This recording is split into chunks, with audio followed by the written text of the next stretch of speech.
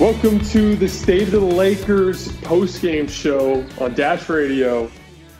Raj and I are pleased to finally announce that the Lakers looked like the Lakers that we had hoped that they would be for the first time this season. And you know what? I'm sure some people who haven't been paying attention will try to undercut to some extent, but was a really impressive win against a really good team that has shown some flashes of defense in the last week that we really haven't seen much in recent NBA history, taking high-powered offenses and holding them to the 80s and 90s, like Denver, like Atlanta, like the Clippers. Just a really good basketball team that is smartly put together. And the Lakers, who have not been a good basketball team this year, finally put some stuff together that we knew they needed to put together in order to compete. And got the job done. Raj, what is your overarching, 30,000 feet type of opinion from this game to start with? So I don't know if I'm at 30,000 feet yet. Like I'm still, the plane is kind of going up. So the plane just went up. But it was nice to have LeBron back, I guess. Like that was, I guess, my first kind of takeaway. The last few games we were kind of analyzing the team without him. And like I said, you have to find kind of lineups that are effective without LeBron playing, but it was just good to have him back, and he definitely kind of sleepwalked through a lot of this game. He didn't really try on defense until the fourth, but that fourth quarter was really calming for me. I don't know about you, Jason, but like just to see that they have this gear to go to, like it was pretty clear. It was kind of just like let's walk through this, and in the fourth quarter, it was go time, and they really just went LeBron AD screen and roll. They knew they ran this a billion times. Quickly, LeBron came off, hit to AD, he scored. LeBron comes off, he gets to the rim. So it was nice to see that pet play is still there, and then be able to turn on the defense, right? Go on these defensive runs as we talk about, and we needed to see, and they did that tonight. 10 points, I think, for the Cavs for a lot of that fourth. To close the half as well, I think they went on like a 13-0 run or something. So you could see the remnants there of a good defense. But yeah, those are kind of my initial thoughts. How about you? So let's start with LeBron, because I'm actually going to be pretty critical of him tonight, but I'm going to save it for later because he was so good at the end of that game that has to be what we lead with. One of the reasons why I've always valued LeBron, compared to his peers is because of the well-rounded nature of his game. What he can do defensively when he's dialed in, what he can do as an isolation scorer, what he can do to attack mismatches, but most importantly, what he can do when a defense is geared up to stop you. Because that's the most important thing. Like, it's not about what you can do in your individual matchup, because 9 times out of 10, when the shit hits the fan in the biggest playoff moments, they're throwing multiple bodies at you. They're throwing, they're mixing coverages, they're sending doubles, they're trapping, they're helping off the weak side corner, they're doing all sorts of crazy stuff. And LeBron is, without a doubt, the very best player in the game right now at deciphering that type of defense. And that sequence at the end of the game was such an interesting basketball sequence, because when you beat a team with one specific play, they're always going to shade and adjust in that direction to try to stop it the next time. And it was so interesting to watch him go through the progression of that AD pick and roll. And they threw little wrinkles in, like they would have Bazemore set a quick little pin screen down on AD's man so that AD would have just a tiny bit of separation as he was coming up to set the screen. But the cycle was pretty simple. He pick and rolled AD. They stayed home on LeBron. He just threw a pocket pass. AD lays it up. Very next possession, pick and roll with AD. LeBron's going down the lane. This time, the guy in the drop coverage is a little bit closer to the rim to try to watch out for AD in that pocket pass. So LeBron just continues all the way and finishes. And then on the third one, this time they kind of send help from the weak side corner. And LeBron swings it reverse across the court to Bazemore in the corner, who's wide open. There's a rotating defender. He swings it to Bradley, knocks down a wide open three. And then the following possession, they just switch the pick and roll, because when you're having trouble with your traditional pick and roll coverage with guys dying on the screen, if you just switch it, it usually will force you to isolate.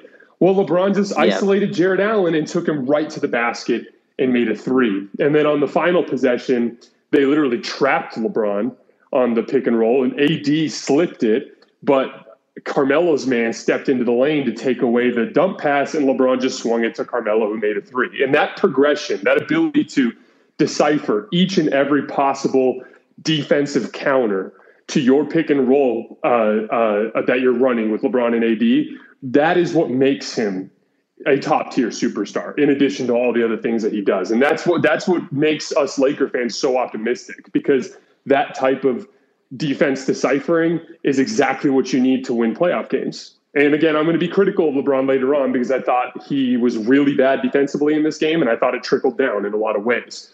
But that little stretch he went in, that game was back and forth, and the Cavs would get a little lead, and then the Lakers would fight back. Then all of a sudden it was over because of like a 6 or 7 possession stretch where one of the best players in the world just picked you apart. And having that in your back pocket as a weapon is such an asset for this team. Yeah, for sure. And I don't think it's a coincidence that happened when AD was at the 5, right? As well, I believe AD was at the 5 when they made their run. And yeah, and I was on the boat early that I thought DeAndre Jordan can play those first 5 minutes and we'll be fine. But I think I'm starting to turn over onto that other side. Like, the offense is just too ugly when he's out there. And even when Dwight was out there, I thought tonight was bad. He kind of gets off the loose a lot, off the hook a lot with DeAndre Jordan not playing the way he does. But yeah, like, I feel like we're going to have to go to this AD at the 5 more. Like, Russ just can't get going. And I thought that second quarter, when I think the Cavs made like 10 straight shots in a row, I believe that was with like Russ. I think it was Russ, Dwight, and like Melo. And you saw Vogel kind of put his foot down, right? Malik Monk only played 4 minutes in that first half. Carmelo was getting picked on relentlessly, and I don't like those lineups when he's out there with just Dwight, and I think it was also Malik Monk, and he's like the main help defender. So every single time it's just a pick and roll, and they have really like high powered guards, right? Darius Garland, a guy who can pull up. It's Colin Sexton as well, but mainly it was Garland. He was coming off, Dwight was up, and it's Carmelo's job to help, and they just got picked on relentlessly. And I thought this was the first time I saw Vogel kind of put his foot down, like, no, if you're not going to make that rotation, you're not going to play. He pulled Melo for Bazemore. Monk got pulled instantly. And then Austin Reeves, man, like, I don't know if he wants to be the next guy we talk about, but I just thought he was huge, man. Like I know it's not flashy or anything, but everything he does kind of just comes off the screen just because of how our other guards defend. Like, he plays well. He got a lot of like close to jump ball plays. He's just in the right place. He chases over screens correctly. He makes the right read, and it just fits our defensive coverage. What do you think of Austin Reeves? Because I tweeted that he might need to start. Like, if we're going to go to this AD at the 5, which it seems like it needs to, and maybe just because the injuries, DeAndre Jordan will continue to start here, and maybe the win tonight continues that as well. But I feel like we're going to have to eventually go small, and with our injuries, he might be the one that fits in. What do you see from Austin Reeves? So this is actually the perfect little segue into the Laker defense, because I thought Austin Reeves, Avery Bradley, and Dwight Howard in particular, Bazemore too as well, had a little stretch in the second quarter in particular. But those 4 guys ignited the Laker defense. And the stars ended up following suit. As bad as LeBron and AD were defensively to start the game, they both were outrageously good at the end of the fourth quarter, blowing up stuff around the rim. So, but the ass backwards part of that is the fact that it started with the role players. And I'm saying that as a massive compliment to Austin Reeves, to Avery Bradley, and to those guys. However, it shouldn't work that way. And that's the one thing that I'd like to see shifted moving forward, is it needs to be LeBron and AD and Russ that set that example. Because you know what, like that sort of thing will make it so that because there's a consistency you can expect from those guys, but the other guys on the periphery, like Melo, like Malik Monk, those guys are inconsistent with their defensive effort or lack thereof altogether. And so they're going to be more willing to put in that type of effort and gain that type of identity if they see the stars do it. And I thought it was kind of unfortunate tonight that it required the role players to come in, specifically role players that were never intended to be part of this rotation to begin with, like Bradley, like Reeves, who came in and ignited the team. As awesome as it was and as great as those guys are, and we're going to talk a lot about what they did to help, why it works with them on the floor. But I do, as an identity of this team, it needs to trickle down from the top. And I'm hopeful that moving forward, that's something that LeBron and AD and Russ will embrace. because that's pretty shameful when the undrafted kid comes in and finally gets you to start playing hard. Like the kid who's literally fighting for his spot in the league is the one that finally convinces you to hit the Jets a little bit. You know what I mean? But yeah, I mean, the Austin Reeves thing is this simple. It's just, it's bottled up energy that is just being released, unendingly during his shift on the floor. He literally is selling out on the defensive end, even at the expense of his body. He's diving in, getting two hands on the ball every time a guy picks up his dribble, putting his chest and face in the way. He's going to get elbows. He's going to get, shoulders in the chin and all sorts of crazy stuff. He's going to take the beating. He's putting in the work because it's a dirty job. It's a dirty job to chase dudes over the top of pick and roll when in the NBA, the other team is running 60 pick and rolls a night. You know what I mean? Like, it's a dirty job. Right. And someone's got to be willing to do it. And so far early in the season, Reeves and Bradley and Bazemore have been the three guys who have been willing to do it. Yeah, and you brought up Reeves' defense, and that's all true. But I think even on offense as well, like, I don't think you talked about him as like a guy who attacks closeouts, right? He's really good at that. And I thought you saw him like as a connector again tonight. He had a couple like really nice passes where he like shot fake, drove, and then like cross court pass to the corner to Melo. And then he had one where the ball moved, and I think he like pass fake, found Russ at the rim. Like, he just knows how to play. And again, those are all cliches, I guess. But he's just really good as a guy who's a connector who can play next to stars, and it just fits. And his defense is at a baseline level enough. And again, he'll get picked on and stuff like that. But I thought just tonight, putting him on the guards, like Ricky Rubio got him a couple times. And again, Ricky Rubio turns into Steph Curry mixed with Damian Lillard against the Lakers. For some reason, you could see Carmelo being like, man, I put a hand up and he hit like a step back left three on the wing side. But I thought like Austin Reeves did a nice job on him as well. And again, I'm just trying to fit and see how, like, if AD is going to start at the 5, you need two other wing guys next to Russ and LeBron. And like, if Reeves is the guy, I think he can fit until we get our kind of full rotation going. But yeah, I thought he was really good. And shout out to Avery Bradley. Man, he was a plus 20, I think, at the end of the third or something like that. He was a plus 20, and he just fits Vogel's kind of defensive style. Like, you could tell Vogel likes him. They have that connection from 2020. I think he's going to play a lot going forward, especially if his three's going down. But he's just a tenacious guy, high, like, point of attack defense. Had a tip dunk. Yeah, but like that like tenacious point of attack defender gets into you, like, is a little sturdy, doesn't, give up anything, like goes around screens, chases. Like, that just fits what Vogel wants defensively. You could tell, like, he went to him over Malik Monk, and, Avery Bradley wasn't even on the team till like a couple weeks ago. But he went with him over Malik Monk because he's the guy who's going to defend harder. And Bradley knows the system, knows the plays. He's coming off these like little handoffs. He had a nice, I think, dribble handoff with AD where he scored at the rim. He just kind of knows the team, and he fits. I think he's going to play a lot going forward. But yeah, shout out to them. Bazemore as well. I thought he played his role. Just high effort guys. And I think you need that. I want to ask you this because we're going into this stretch of like we're playing a bunch of bad teams, right? I'm not sure who they play next. Yeah, back to back with Houston at home Sunday, Tuesday, right. And then Thursday they play OKC again at home, and then on Saturday they go up to Portland. So you got 3 straight really bad teams. And then they'll head up for a challenge. I'm wondering, like, if we're about to see some like bad habits kind of build up, because I thought that's what tonight was. Like, even though I thought it would be a little different because of what happened in OKC. Like, and again, I thought they started well, but then they completely again took the foot off the gas. Some of that is lineup as well. But like, we might see a couple bad habits because you could tell AD and LeBron really coasted through that first half. Like, look, Evan Mobley was really good. Like, I think that guy is going to be special. But he was like, 7 for 10 in that first half? Like, there was just no resistance on the defensive end. And I tweeted this before. Like, our defensive talent isn't good enough to where if Bron and AD are disengaged on that end, we're just not going to defend well. But what do you think about, like, do you think there's some bad habits that are going to be built here as we go into this stretch with some more bad teams? Yeah, I mean, I think Russ in particular will want to get his revenge on Oklahoma City. Yeah, for sure. but the Houston ones in particular will be rough. I mean, here's the thing, and this is what we were talking about this from an identity perspective, right? Because I was actually talking with Sam Esfandiari about this on Twitter earlier. Like, the 2020 Lakers were so much fun to root for because people like rooting for people who work hard. It's just the reality. Like, it doesn't make you more likable as an athlete to coast and BS your way through stuff, even if you do get wins. That's an unlikable trait.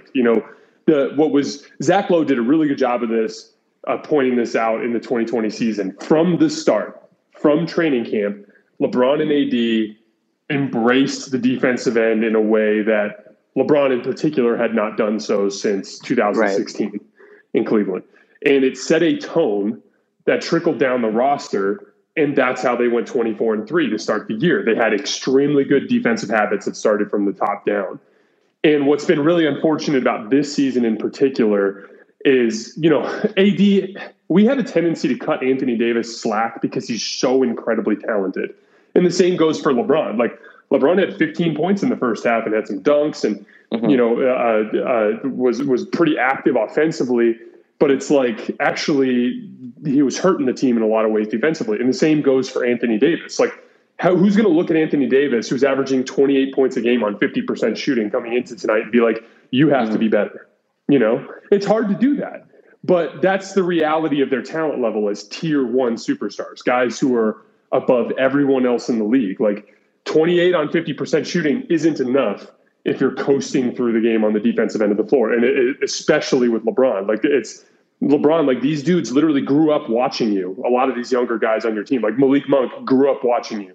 You don't think he's going to watch you stand with your hands on your hips and watching Darius Garland lay up the ball and offering no help and think like, I guess I don't have to do that either. You know what I mean? Like, it trickles down. And so from that standpoint, like, I'm hopeful that in these Houston games and in the Oklahoma City game, that LeBron and AD just attack the game themselves to try to, set that tone early, which will trickle down. Because at the end of the day, when you're up 26, like they were in Oklahoma City the other night, you'd like to have those guys sit out the fourth quarter.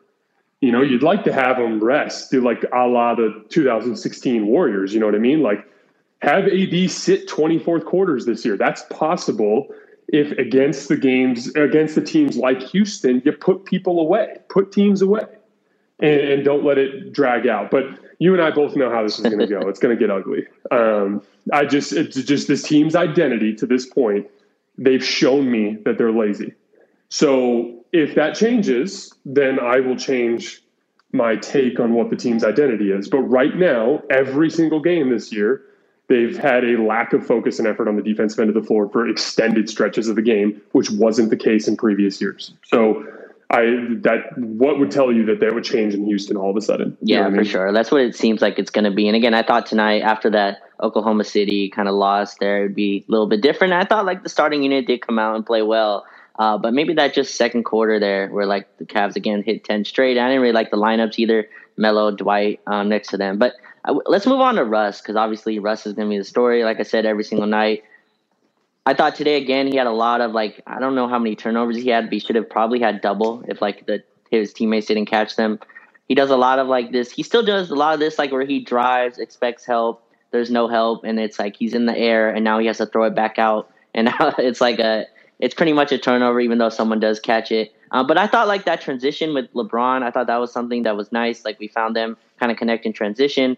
I thought, like, they found something as well at the end of the game where, like, it was pretty – like, that's how the end of the games are going to go, right? And the playoff games are going to – LeBron's going to have the ball. He's going to have AD as a screener, and Russ is going to be off the ball. And I thought they kind of found something. They stuck him kind of in that dunker spot there when AD was at the 5, and it works because you don't have another big in there. But, like, I thought he played okay. It was, again, another Russ game. What did you see from him tonight? So I need to rewatch the fourth quarter to see exactly the way Cleveland guarded him in those pick and roll actions that they spammed.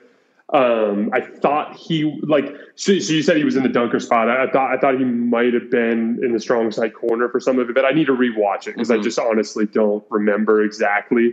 But over the course of the game from the beginning, it was such a textbook Russell Westbrook type of game. Like early on, you have him bully Darius Garland to the basket for a layup. Like, that's matchup hunting that I think is going to be devastating in playoff series, especially against a team like Brooklyn, for instance. Like, he's going to be able to take Patty Mills or Kyrie Irving and just bury him in the basket on occasion in a way that will force Brooklyn to have to send double teams, which will trickle down to open shots. He hit the 3 that he took was wide open at the top of the key, so much so that he had a chance to think about it, which I think is almost good for him. Like, he should always be thinking not shoot. But if the defense is literally making him, then he can really get set up, get balanced, get his hands on the laces and knock it down, which he did. And then there was another possession where he caught the ball on left corner and Jared Allen like chased him off the 3-point line. He just went in and dunked it. Like but he took his time to set up for his shot, which baited Jared Allen to coming out. That kind of patience with his jump shot is really good. And then he also had an offensive rebound in the first quarter. All good. But he also had 3 turnovers in the first quarter and like 2 or 3 additional plays where, like you said, where he put his head down and just barreled into the lane when there wasn't really anything there and just threw the ball back out. And 2 of them in particular were deflected and very easily could have been turnovers for dunks, but just happened by luck to bounce into the hands of Lakers. So that's the Russell Westbrook experience, right? I just described 5 good plays and 5 bad plays. Like that's kind of the way it goes. And every time I see that, I just think to myself, like, if he can somehow find a way to try to trim back on some of the bad, this guy can really raise the ceiling of the team. But overall, I thought it was more or less your average type of Russ performance. The big thing that I'm going to look at in the tape tomorrow is how they utilized Russ in those pick and roll actions. And whether or not, because if Cleveland was staying home on Russ, then it's kind of fool's gold, right? Because any really good defensive team is going to ignore Russ in those situations. So I'm really interested to see, really look back at those pick and roll possessions and see what Cleveland was doing with Russ. But overall, good game, just typical Russ, good and bad mix type of deal. Yeah, so for Russ, only 13 shot attempts in 34 minutes. He was 8 of 13, put in 5 assists, 6 rebounds. But I thought he did away with those like really bad shots. Like you always talk about, trim the fat, right? Like he took those banker like mid-range shots, which I kind of am okay with. I think he hits those at an okay percentage where like he's in the post, isolation, Lakers aren't really running anything, and he's just against a switch and he tries to bank it in. But like those like transition mid-range pull-ups, I thought he kind of took those away. He took one. He did, yeah. He only took 1 3 and he made it. It was that one where he was wide open at the top. You talked about it, but he didn't take those like, I made a layup, let me come down and and do like a jab step 3 or one of those. Like he took all those out, and maybe that's just like the result of playing next to LeBron, I guess. And I thought like they were staggered pretty nicely tonight. And when he got to play with like AD at the 5, I thought it looked pretty good. Like him and AD ran a couple ball screens and it looked like it was kind of working. He got a lob to AD on one of the plays in the 4th. He got to the rim. He finished.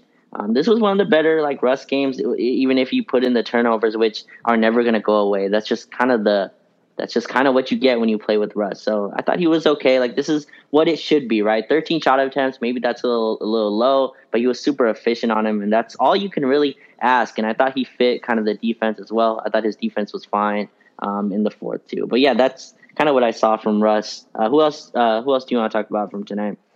Well, I wanted to talk a little bit more about the defense. So, what was so interesting about the last couple of years with the Lakers is, for as much as people would make fun of the Lakers, particularly the Spectrum Sportsnet broadcast would always throw up that graphic, like Lakers haven't scored in 4 minutes and 32 seconds, and it would be like ticking on the bottom of the screen. They actually used it tonight at the start of the 4th quarter, which I thought was primarily a result of Russell Westbrook co-opting the ball from LeBron.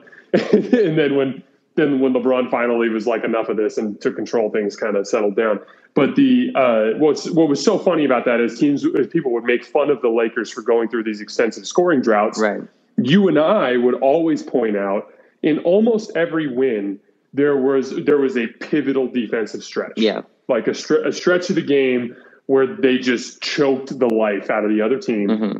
And during that stretch, even if the Lakers only scored, in a 12-minute quarter, even if they only scored 22 points, they'd end up holding the other team to like 9 or something like that, and they'd win. Mm-hmm. That was the identity of that team. There was always that pivotal defensive stretch. And this year, there have been a handful of short defensive stretches, a couple minutes here, a couple minutes there, where the right lineup is out there and they get a bunch of stops.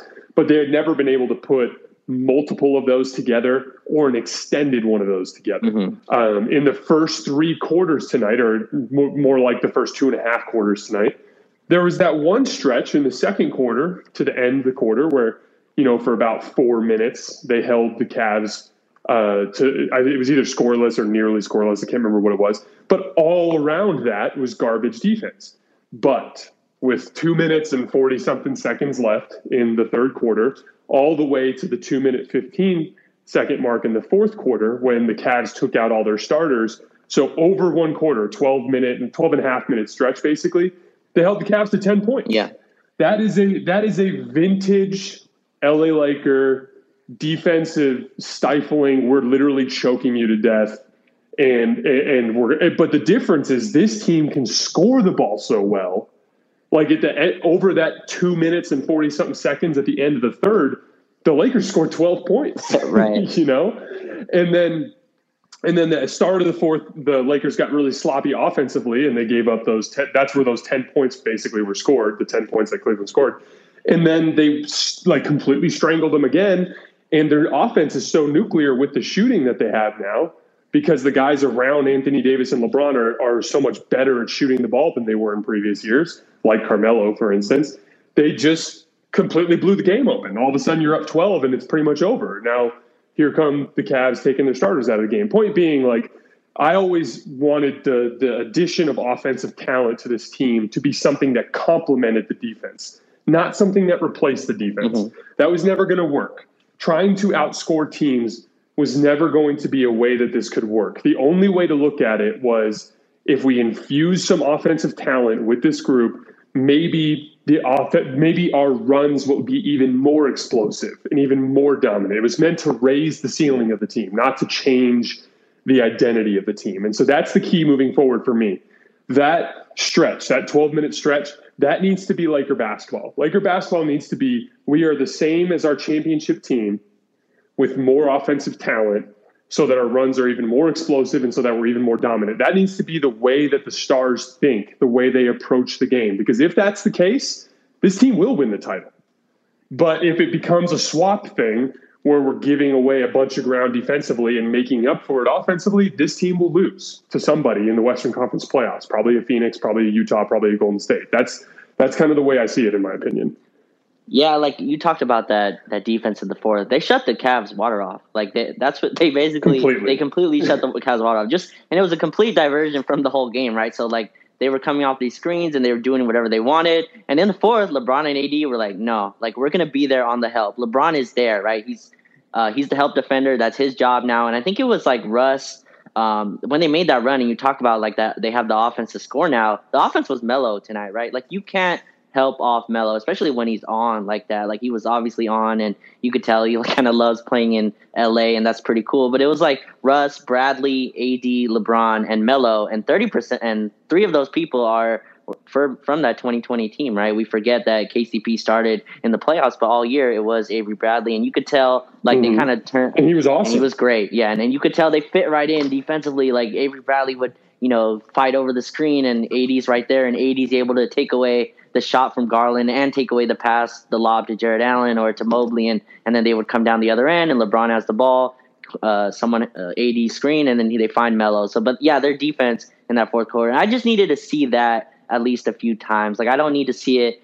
I want to see it every night. That would be great. I just don't think that's what we're going to get with this team. Like this team it's been pretty clear. We're 6 games in now, and they've given this kind of lackluster effort a few times, and I feel like that's what we're going to continue to get, especially with the schedule going as it is against Houston and Oklahoma City. But just to see that was really cool, because you're right, that was the identity of the 2020 team, that they can really just turn your water off, and that's what they did against Garland and Mobley and all those dudes. They couldn't score. 10 points in the fourth. I think a lot of that was free throws as well. I have to go back and watch the fourth quarter, but it felt like a lot of those were free throws and really weird dumb fouls. But yeah, it was great to see that they still have that in them, and I feel like Avery Bradley's gonna play a ton going forward. I don't know about you, but that's what it felt like from this game to me. We're gonna see a lot more Avery Bradley. If he plays this well, he will. Yeah. The next step for me, in my opinion, because like Cleveland's a good basketball team. You're going to see a lot of Laker detractors over the course of the next 48 hours try to point out that Cleveland sucks, and they don't. If you look at the way they're constructed, they have 2 bigs, but one of them is a stretch big, so it's very similar to the way the Lakers look with their big lineups. And their big man that they're playing in that Dwight DeAndre Jordan role is a much, much better version of Dwight and DeAndre, and that's Jared Allen. He's a very, very good player at that position. Lauri Markkanen, really good shooter, and then both of their guards can pick you apart out of pick and roll. So they're a good basketball team, but they're not at the level of a Phoenix or a Golden State or a Utah. So the next step for me, the thing that would really solidify my optimism in this group is one of those 12, 15 minute stretches against one of those teams. That's fair. Where they completely shut them down. Like the perfect example I'd use would be that Denver game last year, back when LeBron and AD were healthy, before the Achilles issue, where they took that Denver team and just completely shut them down in the second half, to the point where Jokic and Murray looked completely helpless, that kind of thing. That once I see one of those stretches, that'll kind of solidify it for me. But so I actually have a question for you now. So, one of the big things that I've been hammering home all summer is this idea that accountability will transform inferior defensive players into defensive players that can do their job. Now, there's a couple of, so for instance, like Kyle Kuzma. Kyle Kuzma was a slow-footed 6'9" player who, in terms of his lateral quickness and his first step is pretty below average for an NBA player. Right. He had some size, but that was where he was lacking. So he became, after being an inferior defensive player to start the 2020 campaign, and then was really inconsistent in the Luke Walton years, but he became a very solid defensive player for the Lakers towards the end of the championship season and extending into last year. So, oh God, Siri heard me. Hey Siri, stop. Thank you. I have HomePods and they're obnoxious. Anyway, so sorry about that, guys. Anyway, so the point is they were able to convert Kuzma into a passable and serviceable defensive player. Now, there's two kind of elements to that are necessary. One, you have to have at least something that you bring to the table as an athlete. So, for instance, Melo, it's his size. He's big enough that if he gives a shit enough, he should be able to be serviceable. Malik Monk is a very good athlete. So even though he's very thin, he's got half-decent size at 6'3" and long arms, and he's a very good athlete. So he has some tool to build around. And then the other big thing is the other players on the floor have to be good defensively. So it requires LeBron and AD to be, all defense level players for this to make sense. But I'm a big believer that they can be converted. So my question for you is, with Frank showing tonight that he is willing to bench players, including high-profile players, for not defending, do you think that over the course of the season, through accountability, that some of these inferior Laker players can become, like Kyle Kuzma, serviceable defensive players?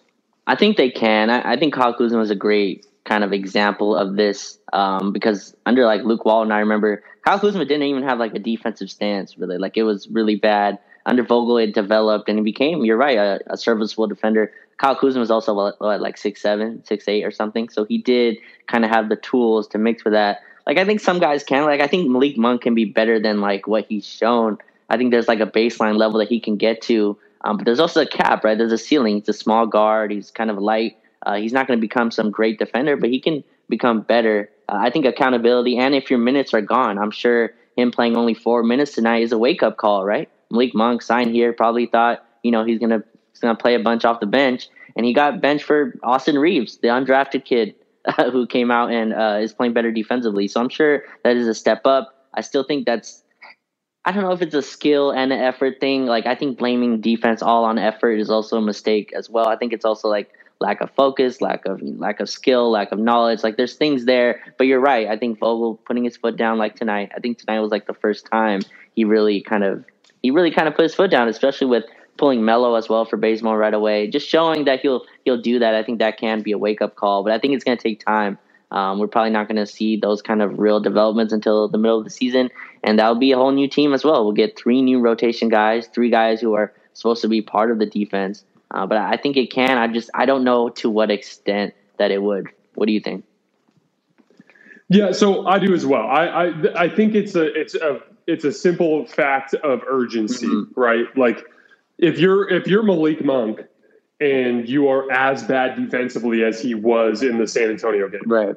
But Frank's not pulling you, and you have the confidence to continue to be aggressive offensively the way he was. I mean, he hit basically the biggest shot of that game in that pull up 3 on the left wing. Like there's no urgency. There's nothing that's convincing you to sit down and get in that stance. Like, you have an order of operations when you're playing. Like, it's for all of us old men, all of us guys that are just, washed playing basketball at our rec league or our LA Fitness. Like, when you go up there, you might have a list of priorities, and your list of priorities might be like, get a sweat. It might be like, try to work on your shot. Maybe you're working on your post play. Maybe you get satisfaction out of scoring, and that's what matters the most to you.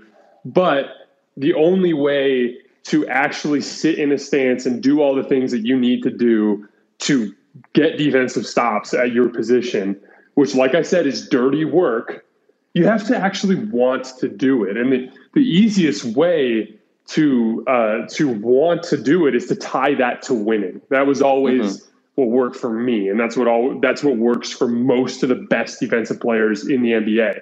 It's not that they enjoy sitting in a defensive stance and running over pick and rolls all day long. It's they love winning so much, or I should say they hate losing more than they hate defending. You know what I mean? And from that standpoint, they drive that to the top of their list, and it becomes their number one priority.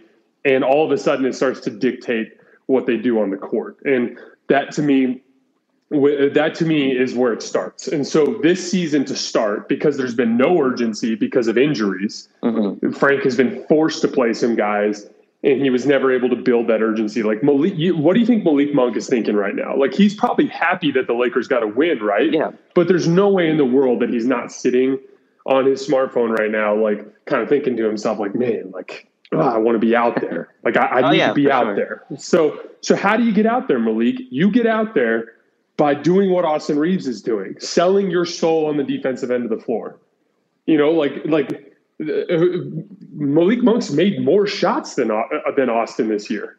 Malik Monk has made bigger shots than Austin this year. He made the biggest shot of the year probably in that three along the left wing with San Antonio. So what do the Laker fans care most about? They seem to like Austin more so far. Why? Because they want to win. And they know that Austin right now is helping them win to a greater extent. So that's your pathway, Malik. That's your pathway to a bigger contract. That's your pathway to a bigger role. That's your pathway to being a significant piece on a winning basketball team, is caring about the defensive end of the floor. So that urgency, I think, will trickle down into his physical tools being applied in the proper way, which is selling out on the defensive end. And he can and should eventually be a good defensive player. I think he has that capability. Yeah, he has like the athletic tools, right? He doesn't really have the size. But also like Malik Monk, I think that's all true. And again, like to play on Vogel's team, I think you're going to have to defend at a certain level. But Malik Monk was brought here to get buckets, right? To score. Like that's the main reason kind of why they brought him here. I think there's lineup stuff you can do as well. It's like, but with Malik Monk, you still see this like untapped potential, right? But when you see Carmelo, you're like, he's not going to get better defensively, right? Carmelo's just going to be who he is. So there's like this line you kind of have to walk with it. I think Malik Monk will be better, but again, like I still see him as a guy that was brought here to get buckets, and which is why I would like to see him kind of with that starting group or play more minutes next to AD, next to LeBron, two guys who can kind of cover for him defensively. He was pulled really quickly because of his defense, but also I thought like he was next to Melo, and he was next to Dwight and one other person. I don't remember who it was, but it wasn't a great defensive lineup either. But you're right. It wasn't a good lineup. Yeah, it wasn't a great lineup. You're right. Really quickly to throw Malik a bone, to your point, like I said, the two important qualifiers are it needs to be LeBron and AD carrying, right, and they need to be in that baseline of athletic talent. Like the point is like even 2021 Kyle Kuzma, if I threw him out there in some of those garbage lineups, he's going to get barbecued too. So there is a baseline here. Like Carmelo looked pretty solid defensively in crunch time tonight. Why? Because he was around Bazemore and Bradley and LeBron and AD. So you're 1,000% right about that part. Like you need to set them up to succeed, but they also have to meet you halfway a little sure. bit. Like it's part of Frank setting them up to succeed, but it's also part of them, agreeing to the commitment that Frank is asking for. Right. No, for sure. And I feel like when we're going to rewatch, like that first half is going to look so different to me. Like they didn't even make the Cavs make like two decisions. It was just a quick like screen roll, wide open shot for Lauri Markkanen, wide open dunk for Jarrett Allen. In the second half, they really tied it down. I wanted to ask you this because Was Rondo wasn't hurt, was he? Well, I think he was on the injury report for something, but I think he was still able to play. But we got 0 Rondo Westbrook lineups tonight. Actually, Rondo didn't even play. So I'm wondering, do you think was that just him hurt? Was that him now kind of getting out of the rotation? What do you think? Because that's what I noticed big in this game.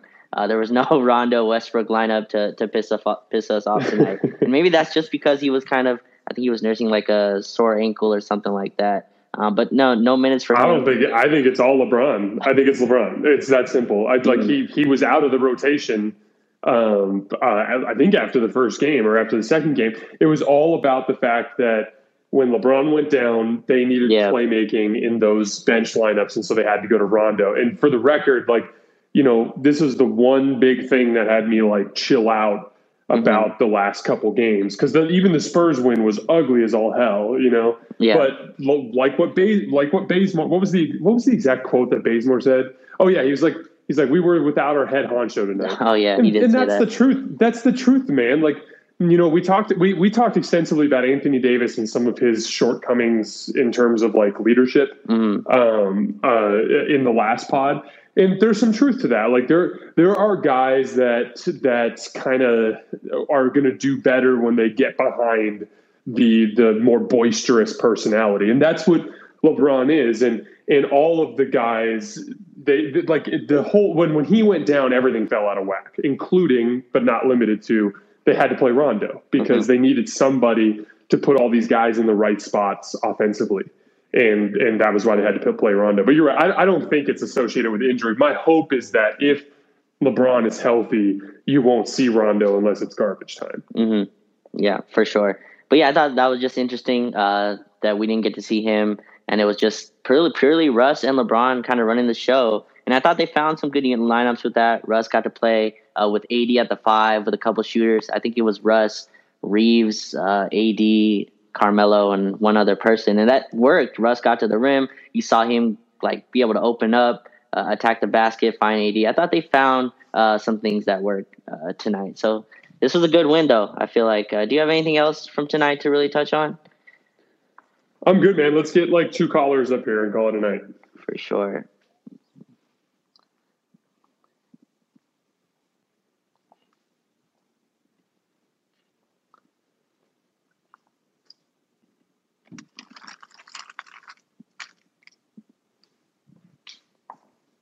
LeBron 23, are you there?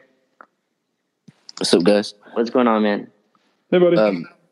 So obviously, I remember I came on after the OKC game, and I was kind of talking a bit more about Frank and things that he needed to do offensively and with lineups. And I think, especially the second half of the third quarter and the fourth quarter, you saw a lot more of stuff that I think I expected from the team, especially defensively, because I think.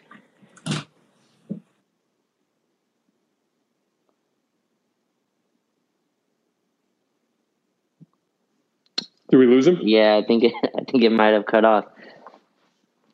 Well, he did bring up something interesting though about Frank, because you and I had specifically mentioned that the formula of the team was give Frank the defense and give LeBron the offense, and we kind of saw that tonight, right?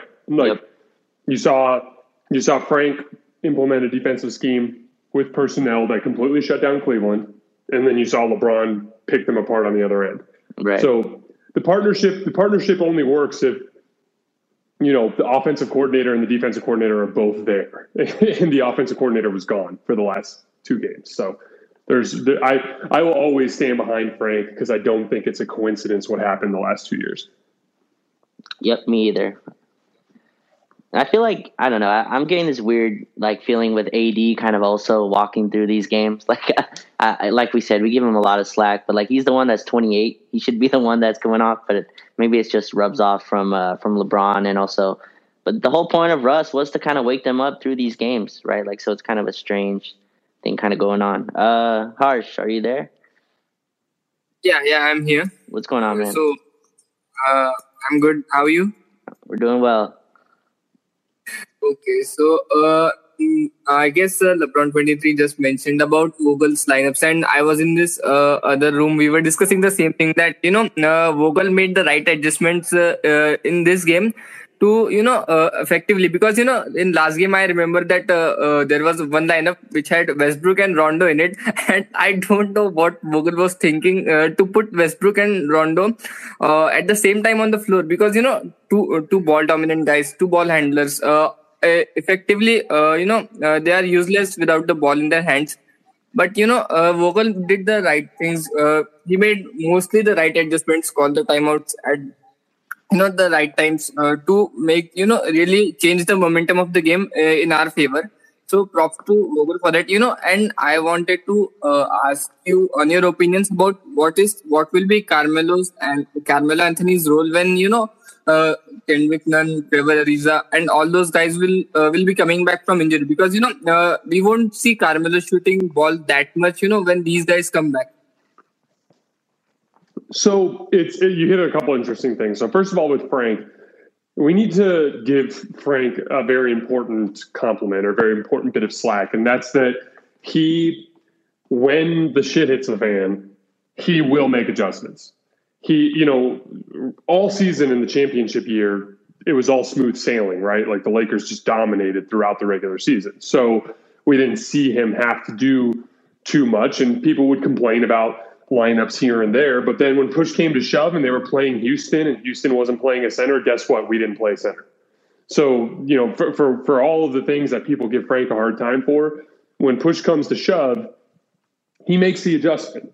And what was interesting about this season is it happened earlier, right? Like you were expecting this transition to defensive oriented players to eventually happen, but it happened in the fifth game because they were having issues with defense that caused them to fall down 2 and 3. Like the urgency struck early this year, and Frank made adjustments. But the thing you mentioned about Carmelo is interesting because I'm not worried about Nunn coming back or THT coming back affecting his minutes. The big one's going to be Trevor Ariza.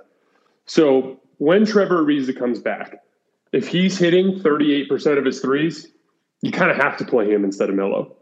But if he turns into something more like what Wesley Matthews was, where 3 out of 4 nights he goes 1 for 6 from 3 or worse, then I think you have to go with Carmelo, because as the fifth player alongside all of those other defensive players, Melo is okay enough defensively that his super high offensive ceiling becomes worth it. But Trevor Ariza is so much better defensively that if he can knock some shots down, I think Melo's minutes end up going to him. What do you think, Raj? Yeah, like I've always said, I wanted Melo kind of at the 10 to 15 minute kind of mark. Right now he's playing, I think, like 20 plus, and we'll see if that kind of continues. But yeah, having him as a spacer, like if his shot is going, that's a huge threat to put next to, like I always said, next to Russ, Bron, AD. You need like some knockdown shooters. I thought Wayne Ellington could be that guy, and maybe he can't defend at a baseline level enough to play, but Carmelo is a guy who's also a fearless shooter. He's a guy who's going to take the shot when it's open. And I think that's a big kind of thing playing next to these guys, and he's going to play. I don't know how much when those guys get back. We'll see. We'll see how Ariza plays. Ariza should be the guy, like you said, Jason, that fits right into that. But I think THT is also going to get a shot. But yeah, I would like Carmelo at that 10-15 mark. But if he's hot, like he can play. If you can cover up for him defensively, like we saw tonight, if you put him next to Bron and AD, when they're engaged as help defenders, you can kind of hide Carmelo in that way where it's tougher to pick on him. And I think he'll play. I think a guy like that who's a knockdown shooter, I think he's over 40% again this year on his catch and shoots. Those like isolation shots, you'd like those to kind of be minimal. But that's kind of the game you get when you get Carmelo on the floor. But if he's taking and making threes like that, it's electric. It's especially if you combine it with the engaged defense of Bron and AD. So we'll see. I don't know if I think Ariza is going to come in and play a big part, but if Melo's hitting shots, he's going to play for sure. Yeah, the thing is about Carmelo, somewhere I remember in second quarter, he was being targeted back to back, in the pick and roll possessions because, he wasn't contributing much defensively. So I think about what Carmelo's shortcomings are, he tends to go, what do you call it? He tends to go cold sometimes because I don't know. So that that accounts for some risk. So that was my concern. What would be Carmelo's future when Ariza comes back? Because Ariza is a better defender, and Vogel tends to lean towards a better defensive player and compromise a bit of offense on the offense, because he's a defense-minded coach. Yeah, I agree. Yeah, I mean, there's always a balancing act, right? Like, if on any given night, it could be Avery Bradley, it could be Malik Monk, it could be Trevor Ariza, it could be Carmelo Anthony. That's the option that exists now that did not exist in previous seasons. In previous seasons, you went with, Schroeder and KCP, or you went with Danny Green and KCP, and you crossed your fingers and you hoped they made shots, because there was no better option. And the difference with this year is Frank will have options. It's going to be like, hey, this particular team on this particular night, I prefer that little extra bit of offense, even if we give that little inch away on the defensive end in crunch time with Malik Monk or with Carmelo Anthony. That is, to me, it's a versatility is all it is. And so that's why I was a fan of the moves over the summer. The thing that I, failed to account for, at least early on, is that, your defensive identity comes from a group. It comes from a total vibe in the locker room. And when you trade out a bunch of defensive-minded players for offensive-minded players, sometimes that whole identity shifts. And so that's going to be their challenge this year, is making sure that they recapture that 2020 identity with this group of guys. But in theory, having options is good. It makes for more decision-making on Frank's part, which obviously is a challenge, but it's a good challenge, if that makes sense. Yep, and you could see him kind of looking for those defensive kind of minded players, which is why I think Avery Bradley's going to play a whole ton going forward. And he's a guy that's also connected to that 2020 team. I think it just makes sense with the injuries we have. He fits kind of the Kendrick Nunn spot, I guess, for right now. And I think Austin Reeves as well, since he's defending, he's playing pretty well. But Harsh, I appreciate you coming up. We're going to get one more person up here and then call it a night. Thanks, Harsh. Have a good one, man. Yeah, appreciate it. Thank you.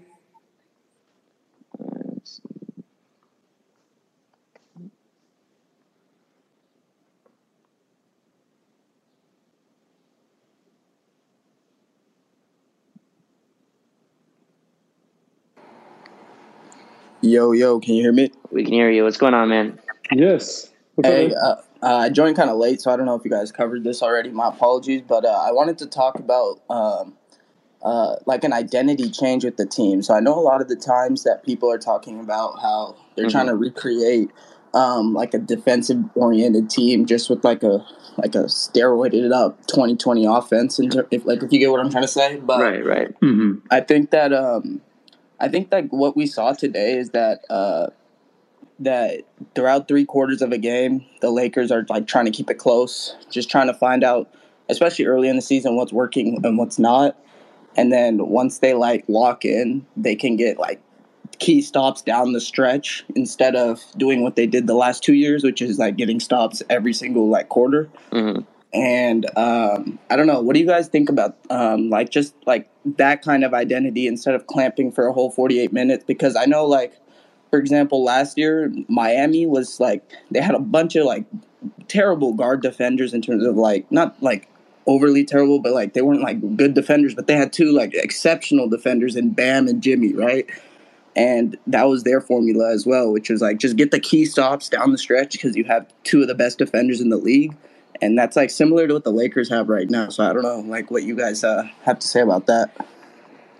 So we did talk a little bit about the identity earlier, but just to kind of take it a step further with what you're bringing up, like, you know, the problem. So Pete from Laker Film Room has been hitting on this a lot on his pod, this idea that like, can you go on defensive runs? Mm-hmm. Can you have a 5-minute stretch where you put a game away? And for the record, that's what the Lakers did tonight. They had a couple of defensive runs. So that is, in essence, what a defensive identity is. However, it's a balancing act. Like this is why I like tracking defensive rating over the course of the season, because if your defensive runs are too few and too far between, it'll manifest as a defensive rating that's somewhere in the 15, 20, 25 range instead of top 5 range, right? And that can be a problem. That can cost you not only basketball games in the regular season, but that is your identity. At that point, you are a team that only defends for short bursts and for the rest of the game coasts, and that becomes your identity. The reason why identity matters is it's what you fall back on when the shit hits the fan. When it is a